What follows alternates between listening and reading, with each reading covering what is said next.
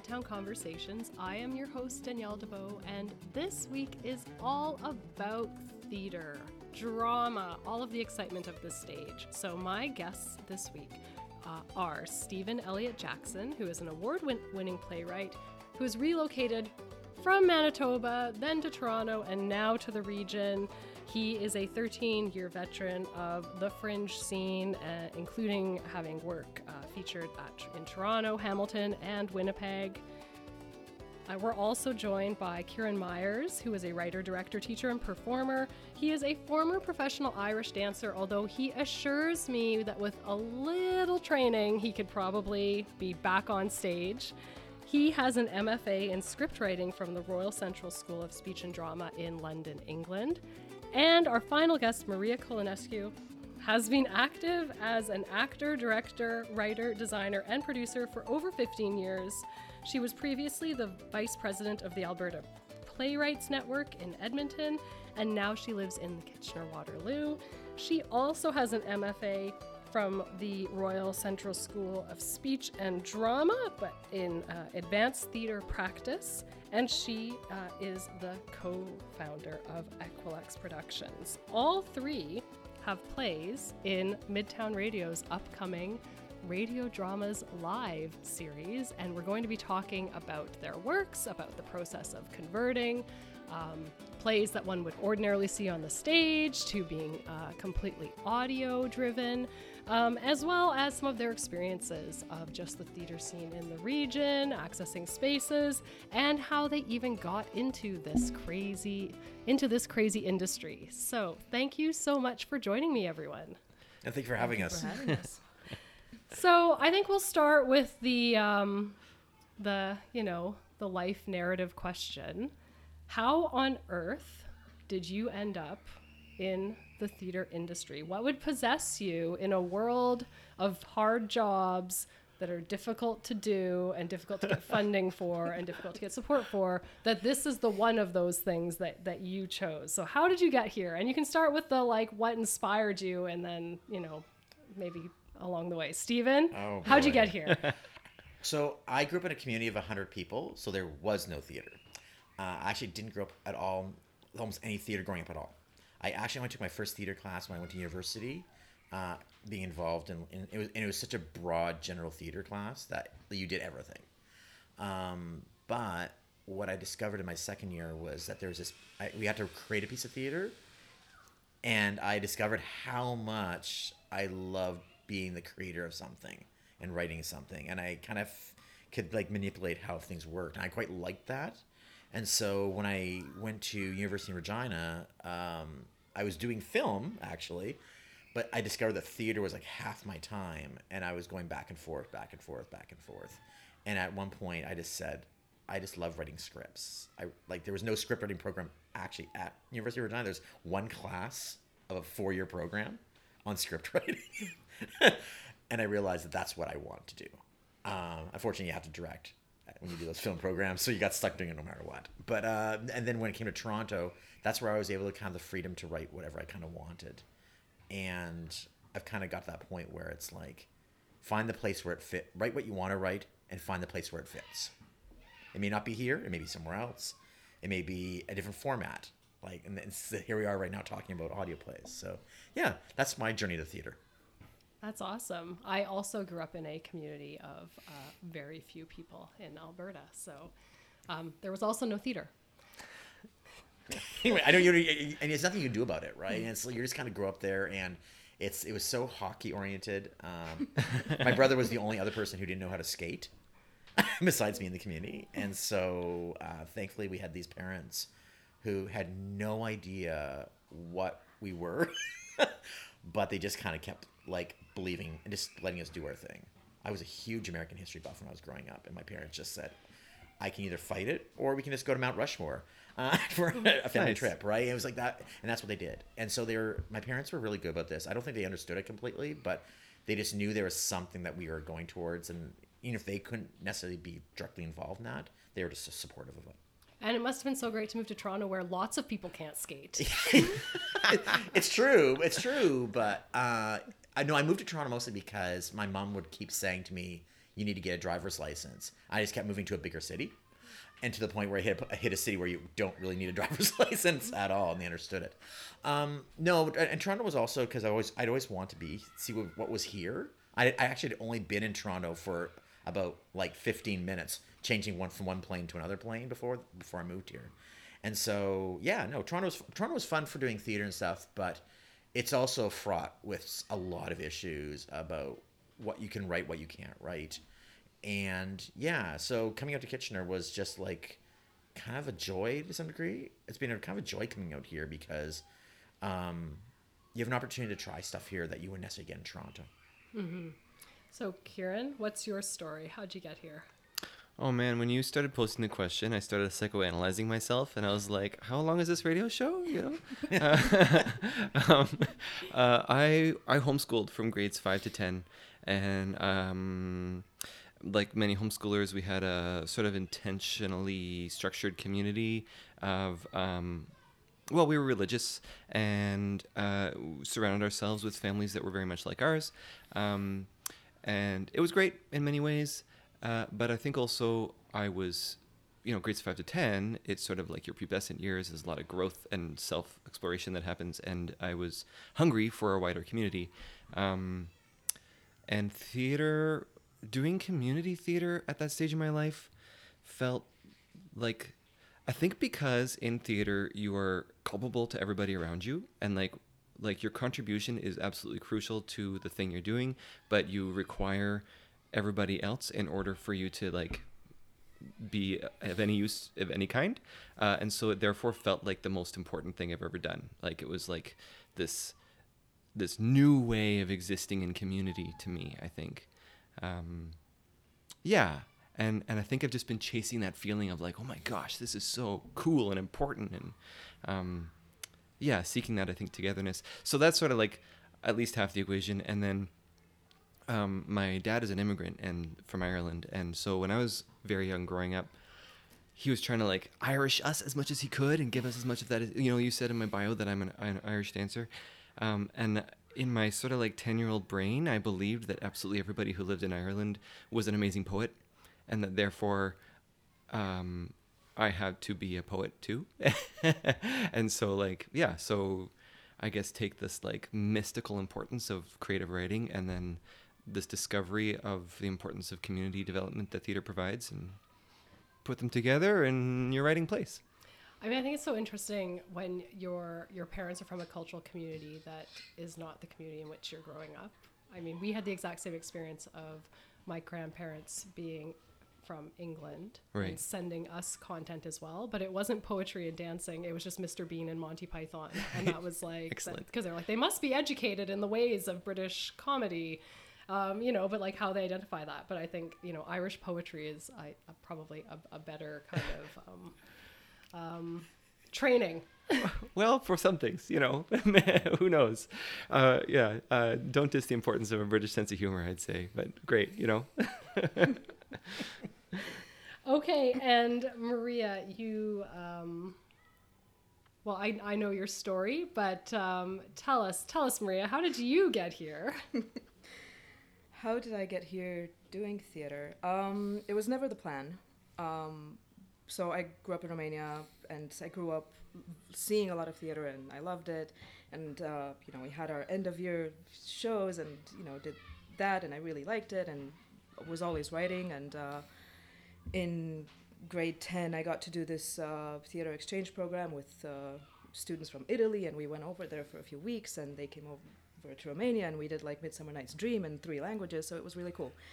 And that was still never the plan. It was just Europe fun. Is so fancy. But it was still never the plan. It was just for fun. And then I was forcibly uprooted and relocated to Canada when I was almost 17.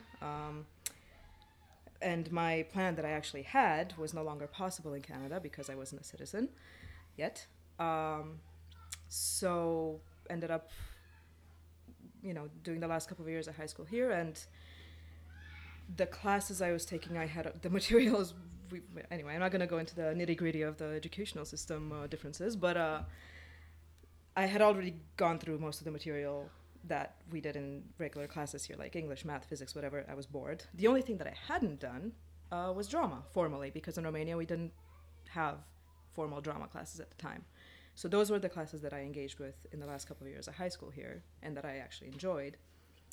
So when it came time to choose what to do, I don't even know how the decision came about, because I applied to a bunch of different things and got accepted and stuff. And but when it came time to choose something, the priority was to get out of here and go back to Europe. And my best friend from home was just about to move to Ireland, so I was like, okay, that's where I'm going. And the theater program was kind of what I had happened to find available there. And that's how it kind of happened. And it seems kind of random, and like I just picked whatever, but I don't know. Not only it worked out, but it worked out for the best, and I think it ended up being what I was supposed to do, maybe. Yeah, it's funny how things that you do when you're young that you don't think about as being part of the story, like going on an exchange to Italy and producing all of these plays, like that would seem that, you know, it didn't occur to you at the time, or probably for years, that was, you know, a piece of the story that was building to this narrative. But then, of course, it's like looking back, we're like, wow, you were like set up from the beginning to be in theater. That's an incredible experience. But, you know, you just never know when you're. Yeah, no, at the time it was just like a fun thing to do, and, you know, go to Italy and see Italy, and, you know, ride on a bus with all my high school friends for 2 weeks or whatever. And it was just a fun thing, but that was all then. Mm-hmm. And then you were you had moved, you eventually were located in Alberta, and you were sort of in Alberta, and then Prince George a little bit, I know, before here, but you were particularly integrated into sort of the Edmonton theater scene before coming here. So, you know, what was that kind of getting into that scene like? Yeah, that was where I spent in Canada, that I spent the longest, I think 9 years. Yeah, it was hard at first. So I spent 1 year in Canada before I went back to university in Europe, and, you know, didn't think I would come back. And then I came back to Edmonton in 2011. And it was supposed to be just for maybe a year or two to, you know, work and save up some money to go back to Europe and continue my schooling. But it ended up being longer than that. So for the first couple of years, I didn't really try to integrate or do much, because it was just temporary. That wasn't worth my time. But when I realized I was going to be there for longer, I tried to integrate more. And it took a long time, because I wasn't as I don't know, open and bold, and just kind of reaching out to people to get to know them and whatever. I just kind of was 20 something and waiting for things to come to me, and not speaking up, and not having a voice, and not, you know, not feeling like I belong anywhere. So it took a long time to get integrated. But once I did, it's really good. Edmonton has a really, really, really good community, which, yeah. Yeah. So, I mean, it's so exciting to think about the sort of winding roads and how we get into the theater scene. And I'm glad you all made that choice, you know, and you've all kind of ended up here in this region, which is also really fun and exciting. And I think we can say a lot about the theater scene here, and I think there are the good. You take the good with the bad, and maybe we can talk a little bit about that. And we'll start on the positive side. So, you know, if we think about you've all ended up here. You're all working playwrights. You know, what are some of the highlights about the local theater scene for you? Like, what makes it kind of seem like something that you want to continue to engage with and continue to produce in? We'll start with CIARAN. Oh my gosh, what a great question. If I compare the region of Waterloo to similar sized metropolitan areas in Canada, most of them have like a sort of a major regional theater that does a lot of summer stock or maybe musicals or like sort of family shows.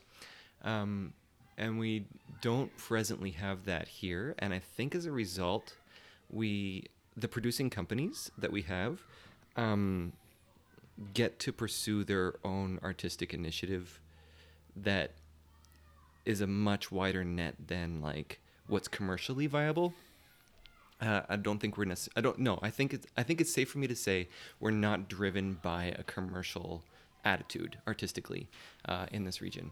And and I think it provides, like Stephen was saying earlier about like he feels there's more he can do here creatively than in Toronto. And I am not from Toronto, so I can't speak to that. But it's an amazing thing that artistically we could do just about anything, provided the resources. And we're not anchored to sort of like a single, I don't know.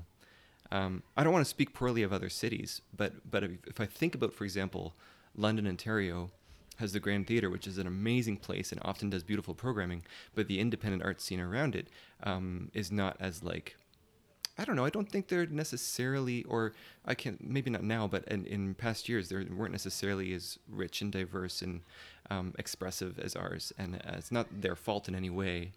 They just have, they have a heavier anchor to hold on to than we do. Yeah. There's more of a chance to be nimble here. Yeah. I was thinking that with the Kitchener-Waterloo scene is that there's like almost like a space for all different types. Like there's like one space, but there's one space because like I think about like Greenlight does one sort of thing, Drain does one sort of thing, KWMP does one thing, KW Little Theater does another thing, Empty Space does another thing, and so those each of them have their own like little mandates per se, but because it's not, like in Toronto, for instance, I can speak to this one, is that most of the theaters can survive purely on their own, right? They can almost survive purely on their own for what they do. This is not the same thing here, and actually makes it stronger here in a lot of ways because we realize we rely on each other for our audiences to see things, I think. I used to make this kind of joke about when I was living in Regina, Saskatchewan, because I actually really love the gay community in Regina, Saskatchewan, much more than Toronto, like so much more. Because I used to make this kind of like the little joke. I said, well, in order for an event to be successful, you needed the drag community to perform. You need the lesbians to organize, and you need the gay men to pay for it. And I know that sounds kind of crazy, but it worked on so many levels because they needed each other. When I came to Toronto, like I remember saying I was going to play in a volleyball tournament in Edmonton, which actually has a great volleyball tournament out there. I was playing with this lesbian on this team, and he said, "You know a lesbian?" I'm like, "And you live in Toronto?" And because the communities are so separated from each other, I felt like the theater scene could also be like that sometimes too, where everyone can kind of survive on their own, and that's fine. But that's what's lovely about Kitchener-Waterloo and the theater scene is that they need each other. They can still create what they want to create, but they still need each other in order to actually have an audience there. And if you don't have an audience, it's kind of like if a tree falls in the forest and there's no one around, it doesn't make a sound. That's what the theater scene is. You need the audience there, and so it's hard to get an audience out now, of course, because COVID didn't help things, obviously. Yeah. But you need it, and everyone kind of needs each other, and I think that's a very important thing to have in a community is need. Yeah. Yeah. That's beautiful. Yeah. I haven't been here long enough to really kind of have a informed opinion, but like, as of yet. But what I have observed is that there's a lot of people who are actively working to create and strengthen the community. So not just kind of waiting for it to naturally happen necessarily, because that doesn't always. People are busy. People are, Well, when I think about, not toot horn here, but I mean, I think about with the little writers group. Like, I was kind of like, oh, there seems to be a lot of writers here. Well, whatever, we just all got them together.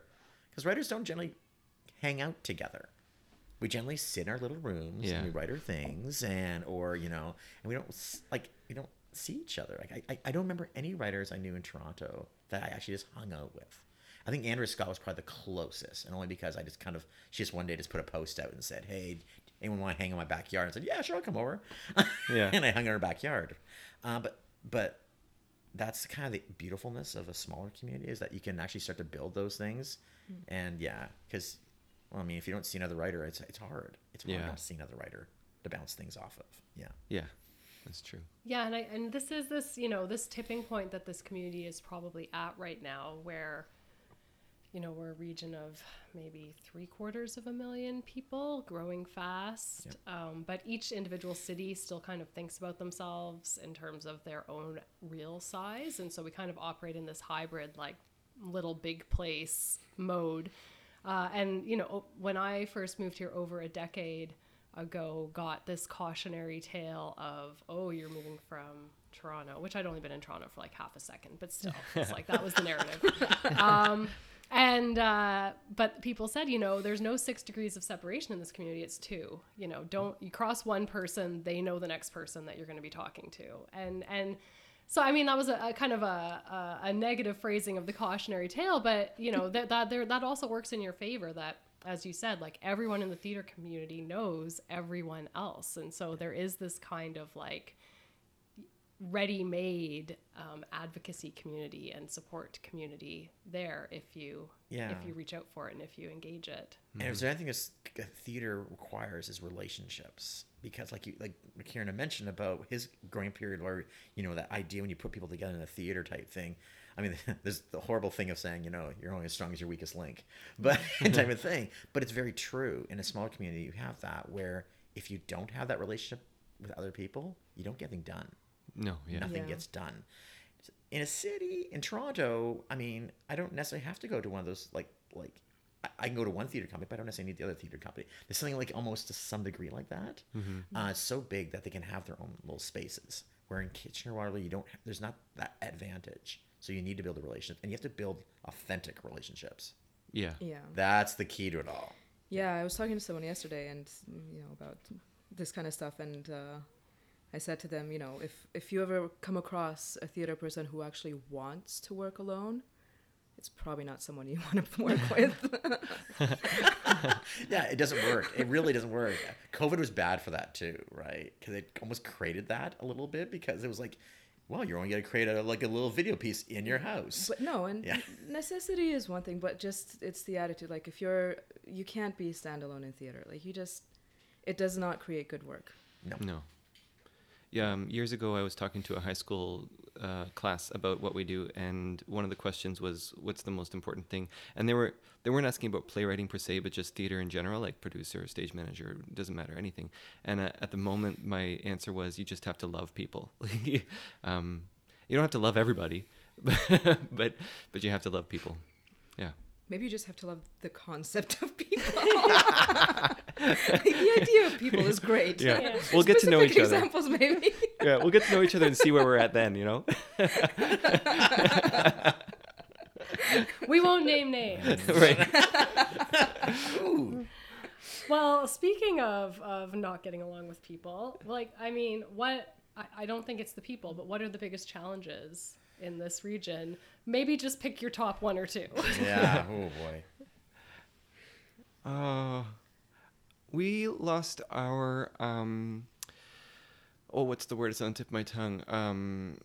Our arts council. So we have an arts fund, but Regional we lost Arts Council. That's right. Yeah. We lost our regional arts council almost, but not quite 20 years ago, and I think we're still recovering from that loss. Around the same time that Theatre and Company shut down. And I think that, speaking to your point about us being sort of 3 cities and also a region in a region, it's easy to feel very disparate, and without that sort of anchor to clearly help the leaders lead the charge. I think that there's a sense of injustice among the folks who've been doing it here for a long time. And also, an arts council, as well as funding, they advocate for funding. And so I think that I think that loss is still hitting us in a very practical way as well. Yeah, the arts fund, the one-stop shop for arts funding that an arts council provides, the advocacy, and also the data, the research that Yeah. you can't really say, like, how much does a playwright in Kitchener-Waterloo earn?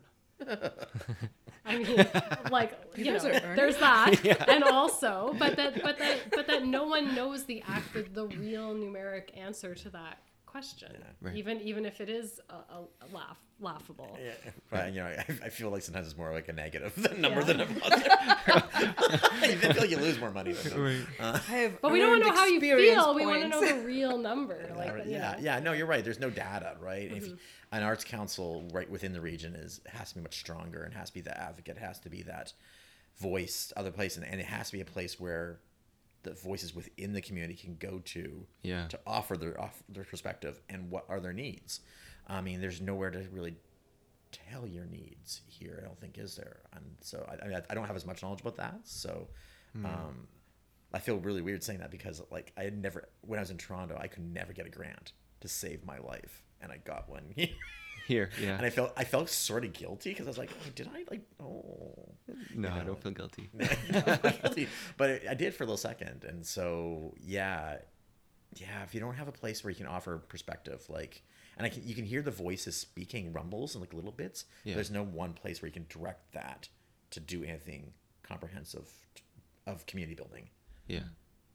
Did you have another challenge that you want to talk about other than an arts council region, Stephen? Oh, geez. I mean, besides funding, of course, funding's always the hardest one. Honestly, you just can't get around it. I mean, space-wise is a big thing here in Kitchener.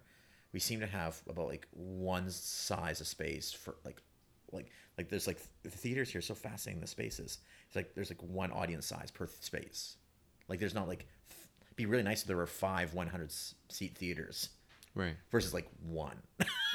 You know what I mean? Like and that's a challenge. And we have a lot of really big spaces that are not really feasible to a local arts community because you have to be able to fill those seats. So that's not like, yeah, that's a trickiness. I think space is a big one. Yeah. Maria? Both of those. I mean, probably a challenge that's not specific to here, but in general, and especially after COVID, is audiences and people coming out to see things, or not, rather. Yeah. Coming out to see things. Yeah. I have a lot of hope, though. Sorry to interrupt. That's okay. But you know, this like Andrea's, pardon me, like Danielle said, that our city's growing, and I think that there's a bubbling curiosity. Like it is a challenge, it has been a challenge, but I do feel hope for the near future as far as that's concerned. Yeah. What's one thing I thought about when I first came here? It's so funny. I've even got the note on my phone still. I've got like archived. It was like I got here and I felt like 3 months later I said, where do you actually find out about what's actually playing here? What's once I want, like, though it's gone completely belly up in Toronto, which is Now Magazine. Now Magazine, you could always like find that paper, go flip through it, and know exactly what was playing that week. Yeah. And I don't know where that is here. And of course, I already know going how to build that. But I'm starting going again, then it's back to money again. So it's like, you know, and work. It's a lot of work to do that. But there's nothing like that. And so I'm curious how people reach audiences here if you don't have somewhere where they can actually find the information. It's sort of like you've got, like, I think there's an audience here. Like, I mean, seeing it, Impact Festival this year was really inspiring to watch because there actually was a neat audience that came out to it. But then I was also kind of thinking, are they the same audiences just because they know about it already? Yeah, and Impact Festival has a strong, like, street presence. Like, they're out there. You see the big stage being built. You're like, what's going on here? And then you have people dancing and booths and stuff. So right in downtown Kitchener, so you kind of see that something is going on, even if you don't necessarily know about it beforehand. Yeah. Whereas if you have a player or something at the registry, or maybe you have like a little poster outside, or but Yeah. Well, and what would you say to audiences that are resistant towards theater? Either they haven't returned post-COVID, they're uncomfortable, or I think more importantly, I think there are people who would never, they also grew up in the town that didn't have theater, and they would never see themselves as the kind of people who would go to the theater. They're intimidated by it. They're not sure what will happen in that space. They're not sure about what they'll see or if they'll like it. So, what would you say to someone who's never been to live theater? I would say that there are so many more kinds of theater now than people think, rather than just the traditional.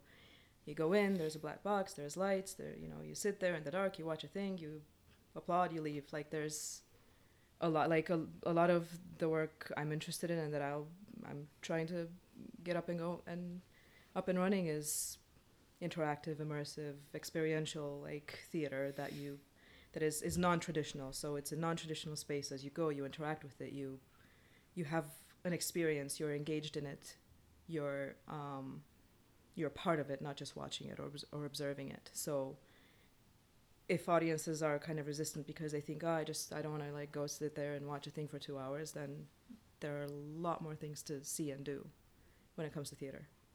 That's a great point.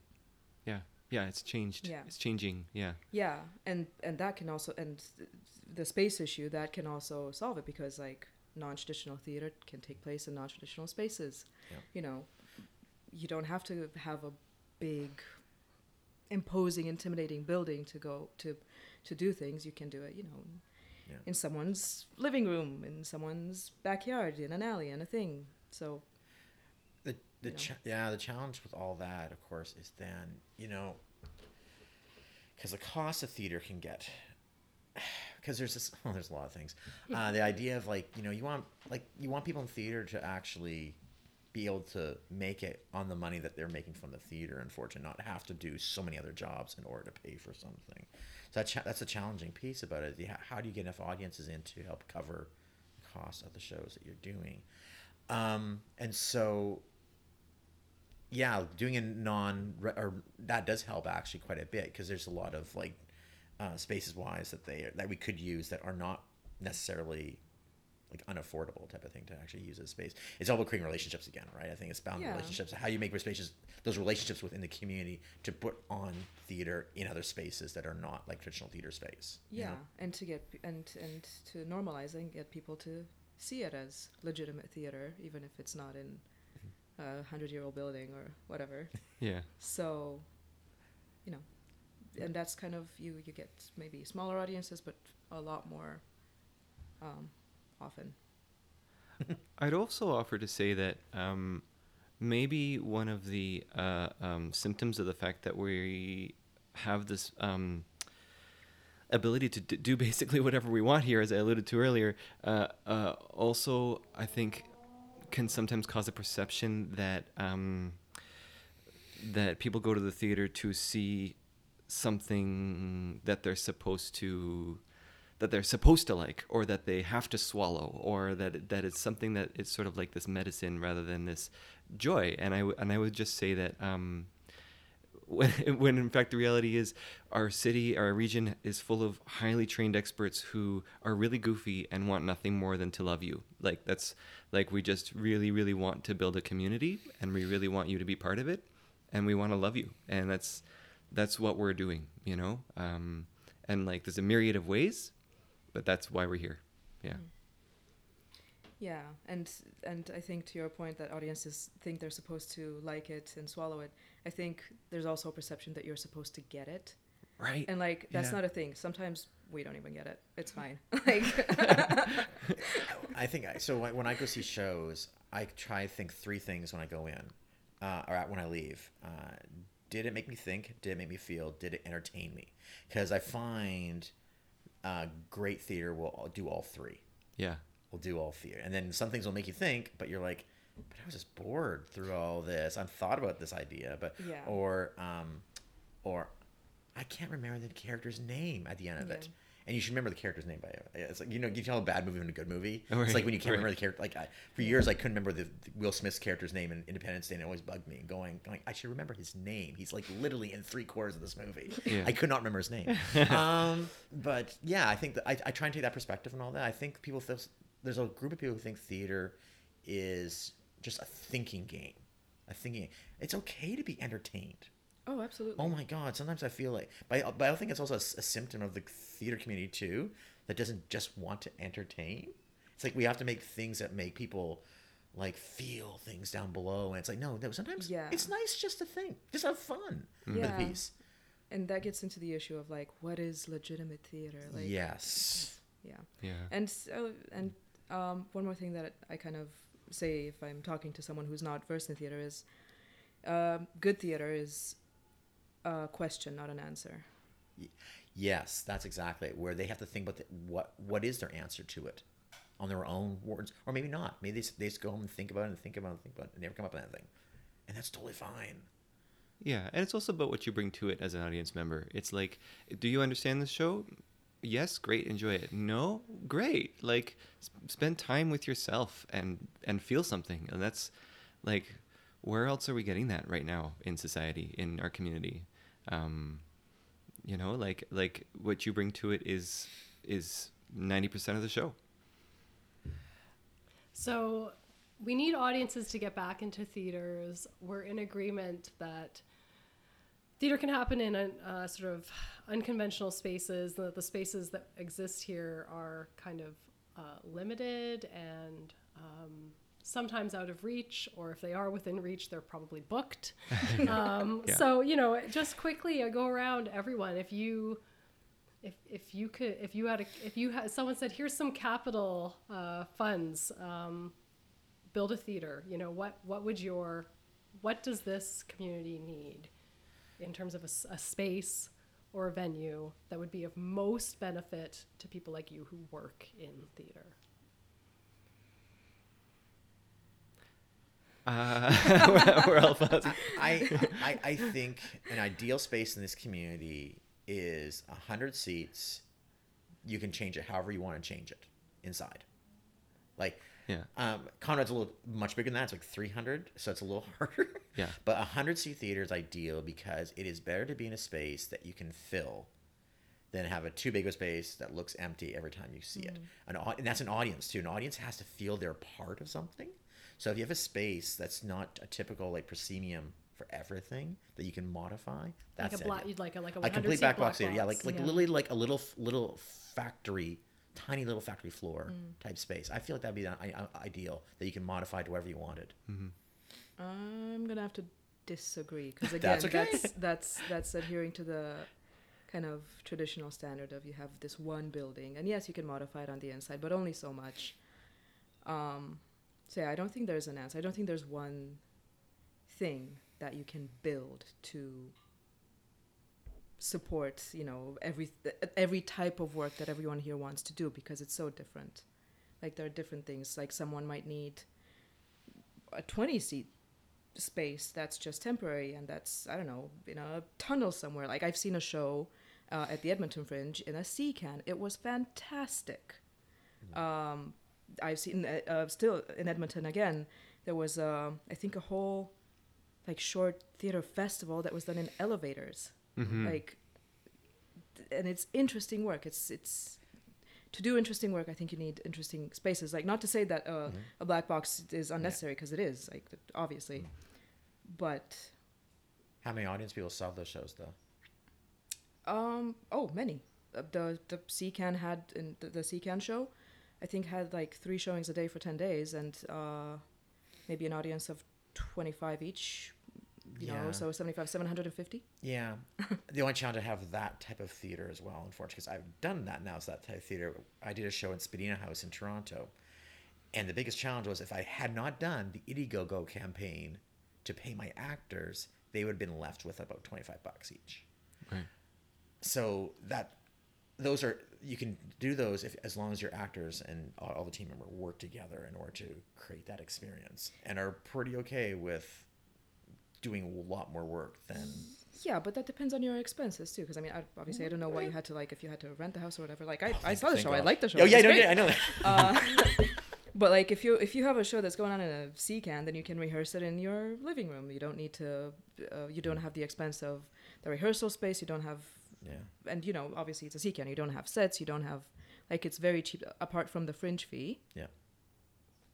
Your expenses are very low.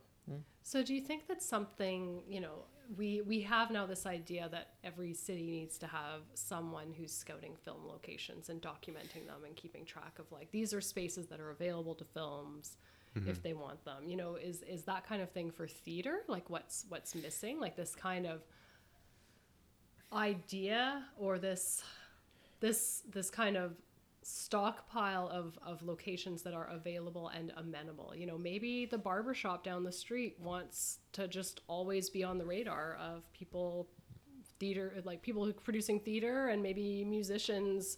They just always want, like, they're willing to be a space that people can use. And, you know, do we need that kind of like creative, that non-traditional creative space inventory to sort of support the community? I want to chime in. I think we have the spaces we need, both in terms of what Stephen's talking about, a sort of more traditional theater going experience, and what Maria's talking about in terms of found spaces. I think that our producers in this town are overworked, and accessing those spaces, whether they're just outside in the city or inside a big theater, is the barrier, not the existence of those spaces. And I mean, I'm fallible, whatever. Like, this is just a perspective. But for example, a couple of years ago, I wanted to produce a Shakespeare in the Park. And so I reached out to the city to use a particular park. And first, I just had to wait for them to respond. And in the meantime, grant deadlines were sliding on by, so that, you know, I just needed to know if we had the space or not in order to write this grant, in order to pay people. And then I had actors who were like waiting to know if they had a gig or not. That's, you know, and then ultimately we did not get the park. And by that point I was sort of out of juice and I couldn't do the show, and that's fine, right? Like, that's going to happen. But I think that example is true to our traditional theater spaces here as well as our untraditional theater spaces, and that our producers are working so hard to do what we do, that if there was some, like you described for the film industry, just like an inventory of places that we could just kind of book and walk into, like, that would be a golden goose. Like, that would be amazing. But I don't want to blame bureaucracy or red tape, because that exists to sort of protect us and the city and audiences, and it's there for a reason, and it's you know, that's important too. But I think maybe a system in place that we knew how to navigate, that the city or the region were to offer, so that people could sort of have a timeline and have a knowledge of what they're getting into, rather than sort of carrying the burden of labor on basically the money that they're just scraping together themselves, you know. So they're like underpaid in order to do this huge job, in order to then produce a play, just to kind of have access to a place like the Conrad Center or the studio at the back of Center in the Square, or just King Street, or some park, you know. I think that's the barrier as far as sort of my perception is concerned. So sorry, I've been putting thought into it. It's a great conversation, and I think every sector of the creative economy is having this conversation right now. Musicians are having this conversation about lack of music venues, who are also in competition with the same venues that we're using in theater sector. And so there's just kind of this ongoing, and we don't even talk about dance. Dance just kind of has to squeak in along the, in the margins whenever something can open up. And so there is this larger question of how do we access the information? How do we find the spaces? And, the Midtown Radio solution to that space question was to take spaces out of it entirely, and propose radio dramas, because then it doesn't it doesn't matter where you do them. We will be doing them in a location, but it is kind of a different approach, and it was really like an appropriately pandemic approach when people couldn't go to theaters to say, well, we can bring theater to you, and so last year, 2020 maybe. No, 2020, 2021. I think in 2021, Midtown Radio released Kieran Meyer's Hamburger on the station. So we'll start with you, Kieran, talking about, you are used to staging productions. Hamburger was a production that you had staged successfully. Yep. And we said, now make it just sound. Yeah. How did you do it? Oh, that is such a really good example, because that play started at the Registry Theatre as a 30-minute one act in, under stage lights with a seated audience in the dark. And then it went on at the Toronto Fringe in a bar where the audience was ordering food and drinks during the show. We designed it as such. And the actors were all the way around them in every direction. And then onto radio. So it's had a journey. It was it was lockdown era of COVID, and I remember the actors weren't working in the same room. So we were like, how do we do this over the phone and audio record with a third telephone on the line? Or no, do we have them record it separately and then splice it together and undergo that huge editing labor? Gosh, that was hard. And I think we squeezed every dime out of your grant in order to do it. And so thank you for making that possible. Yeah, I don't know what else to say about that. It was an education. But you're having potentially an easier go of it now. You've written an original piece for this round, so you started knowing that it was a radio drama that you were going to write, and then Maria is, I was going to say staging, but I guess kind of staging, but directing. It's still staging. It's still staging. It's still staging. Yeah, very much so. So, what is your original radio drama, written originally to be a radio drama, your authentic radio drama? What is it? Yeah. That's a great, And actually, if we compare with Hamburger, there was definitely some plot point moments that were just action, that were just an actor doing a thing to another actor, and that moved the plot forward. And obviously, I did not write that at all with this play. But I also knew that we were capable of being in the same room safely now that we're, vaccinated, and that Midtown Radio has grown, so we're not sharing a microphone or something like that. It's So Sorry, I'm imagining a 50s band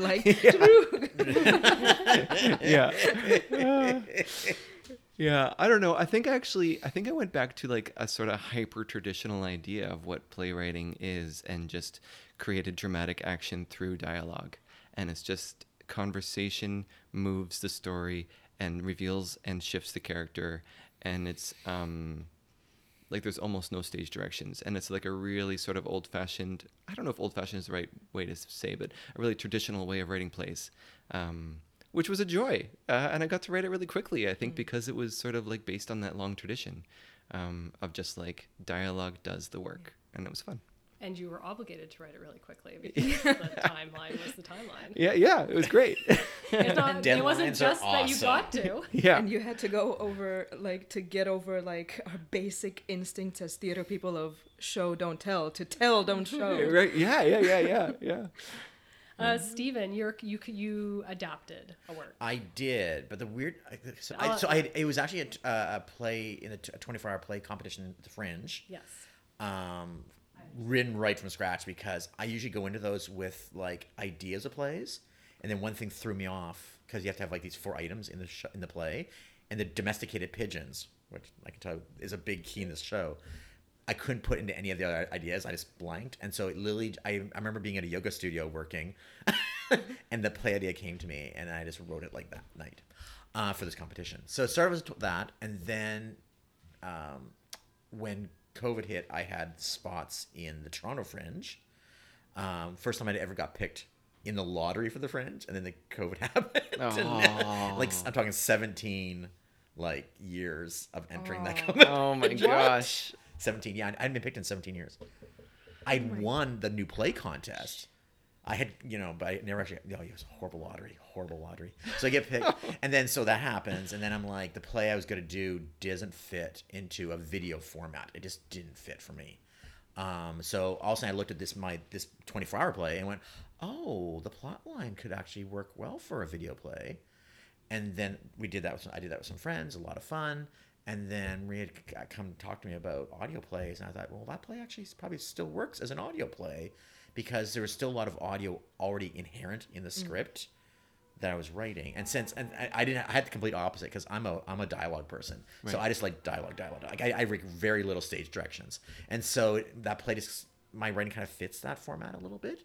And so, yeah, it was a lot of fun putting this thing together and just revamping it a little bit to fit the format even more so than it would have been before.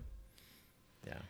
Yeah, and so And then Maria, you have a play in the series that you wrote, and then you're also directing and producing the entire series. So tell us about your play first, and then maybe tell us a little bit about that experience of producing radio dramas. I've seen a lot of live radio dramas, but it's the first time kind of doing one. And mine is, I went for kind of the more traditional radio drama, like kind of silly, fun, you know. I kind of went for that vibe, and mine is just, it's a love letter to theater. And it'll be fun to see it come to life. And with producing, again, it's a learning curve. But I don't,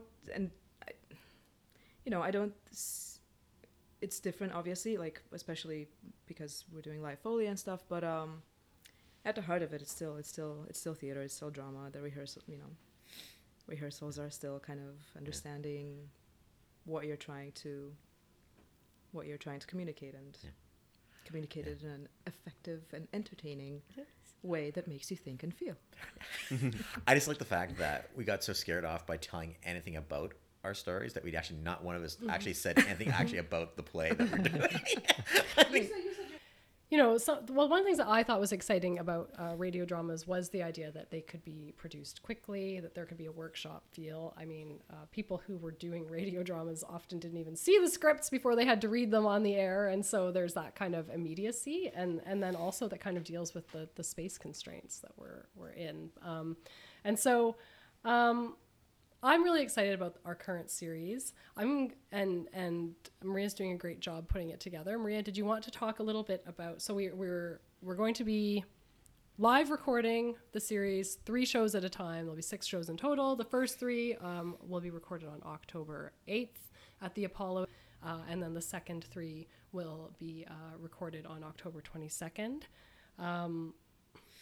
And from there, then they will be broadcast on Midtown Radio throughout sort of November and December when it's getting cold and people can sit at home and they can tune in and they can listen. They can listen to them. But Maria, did you have anything to say about the upcoming show?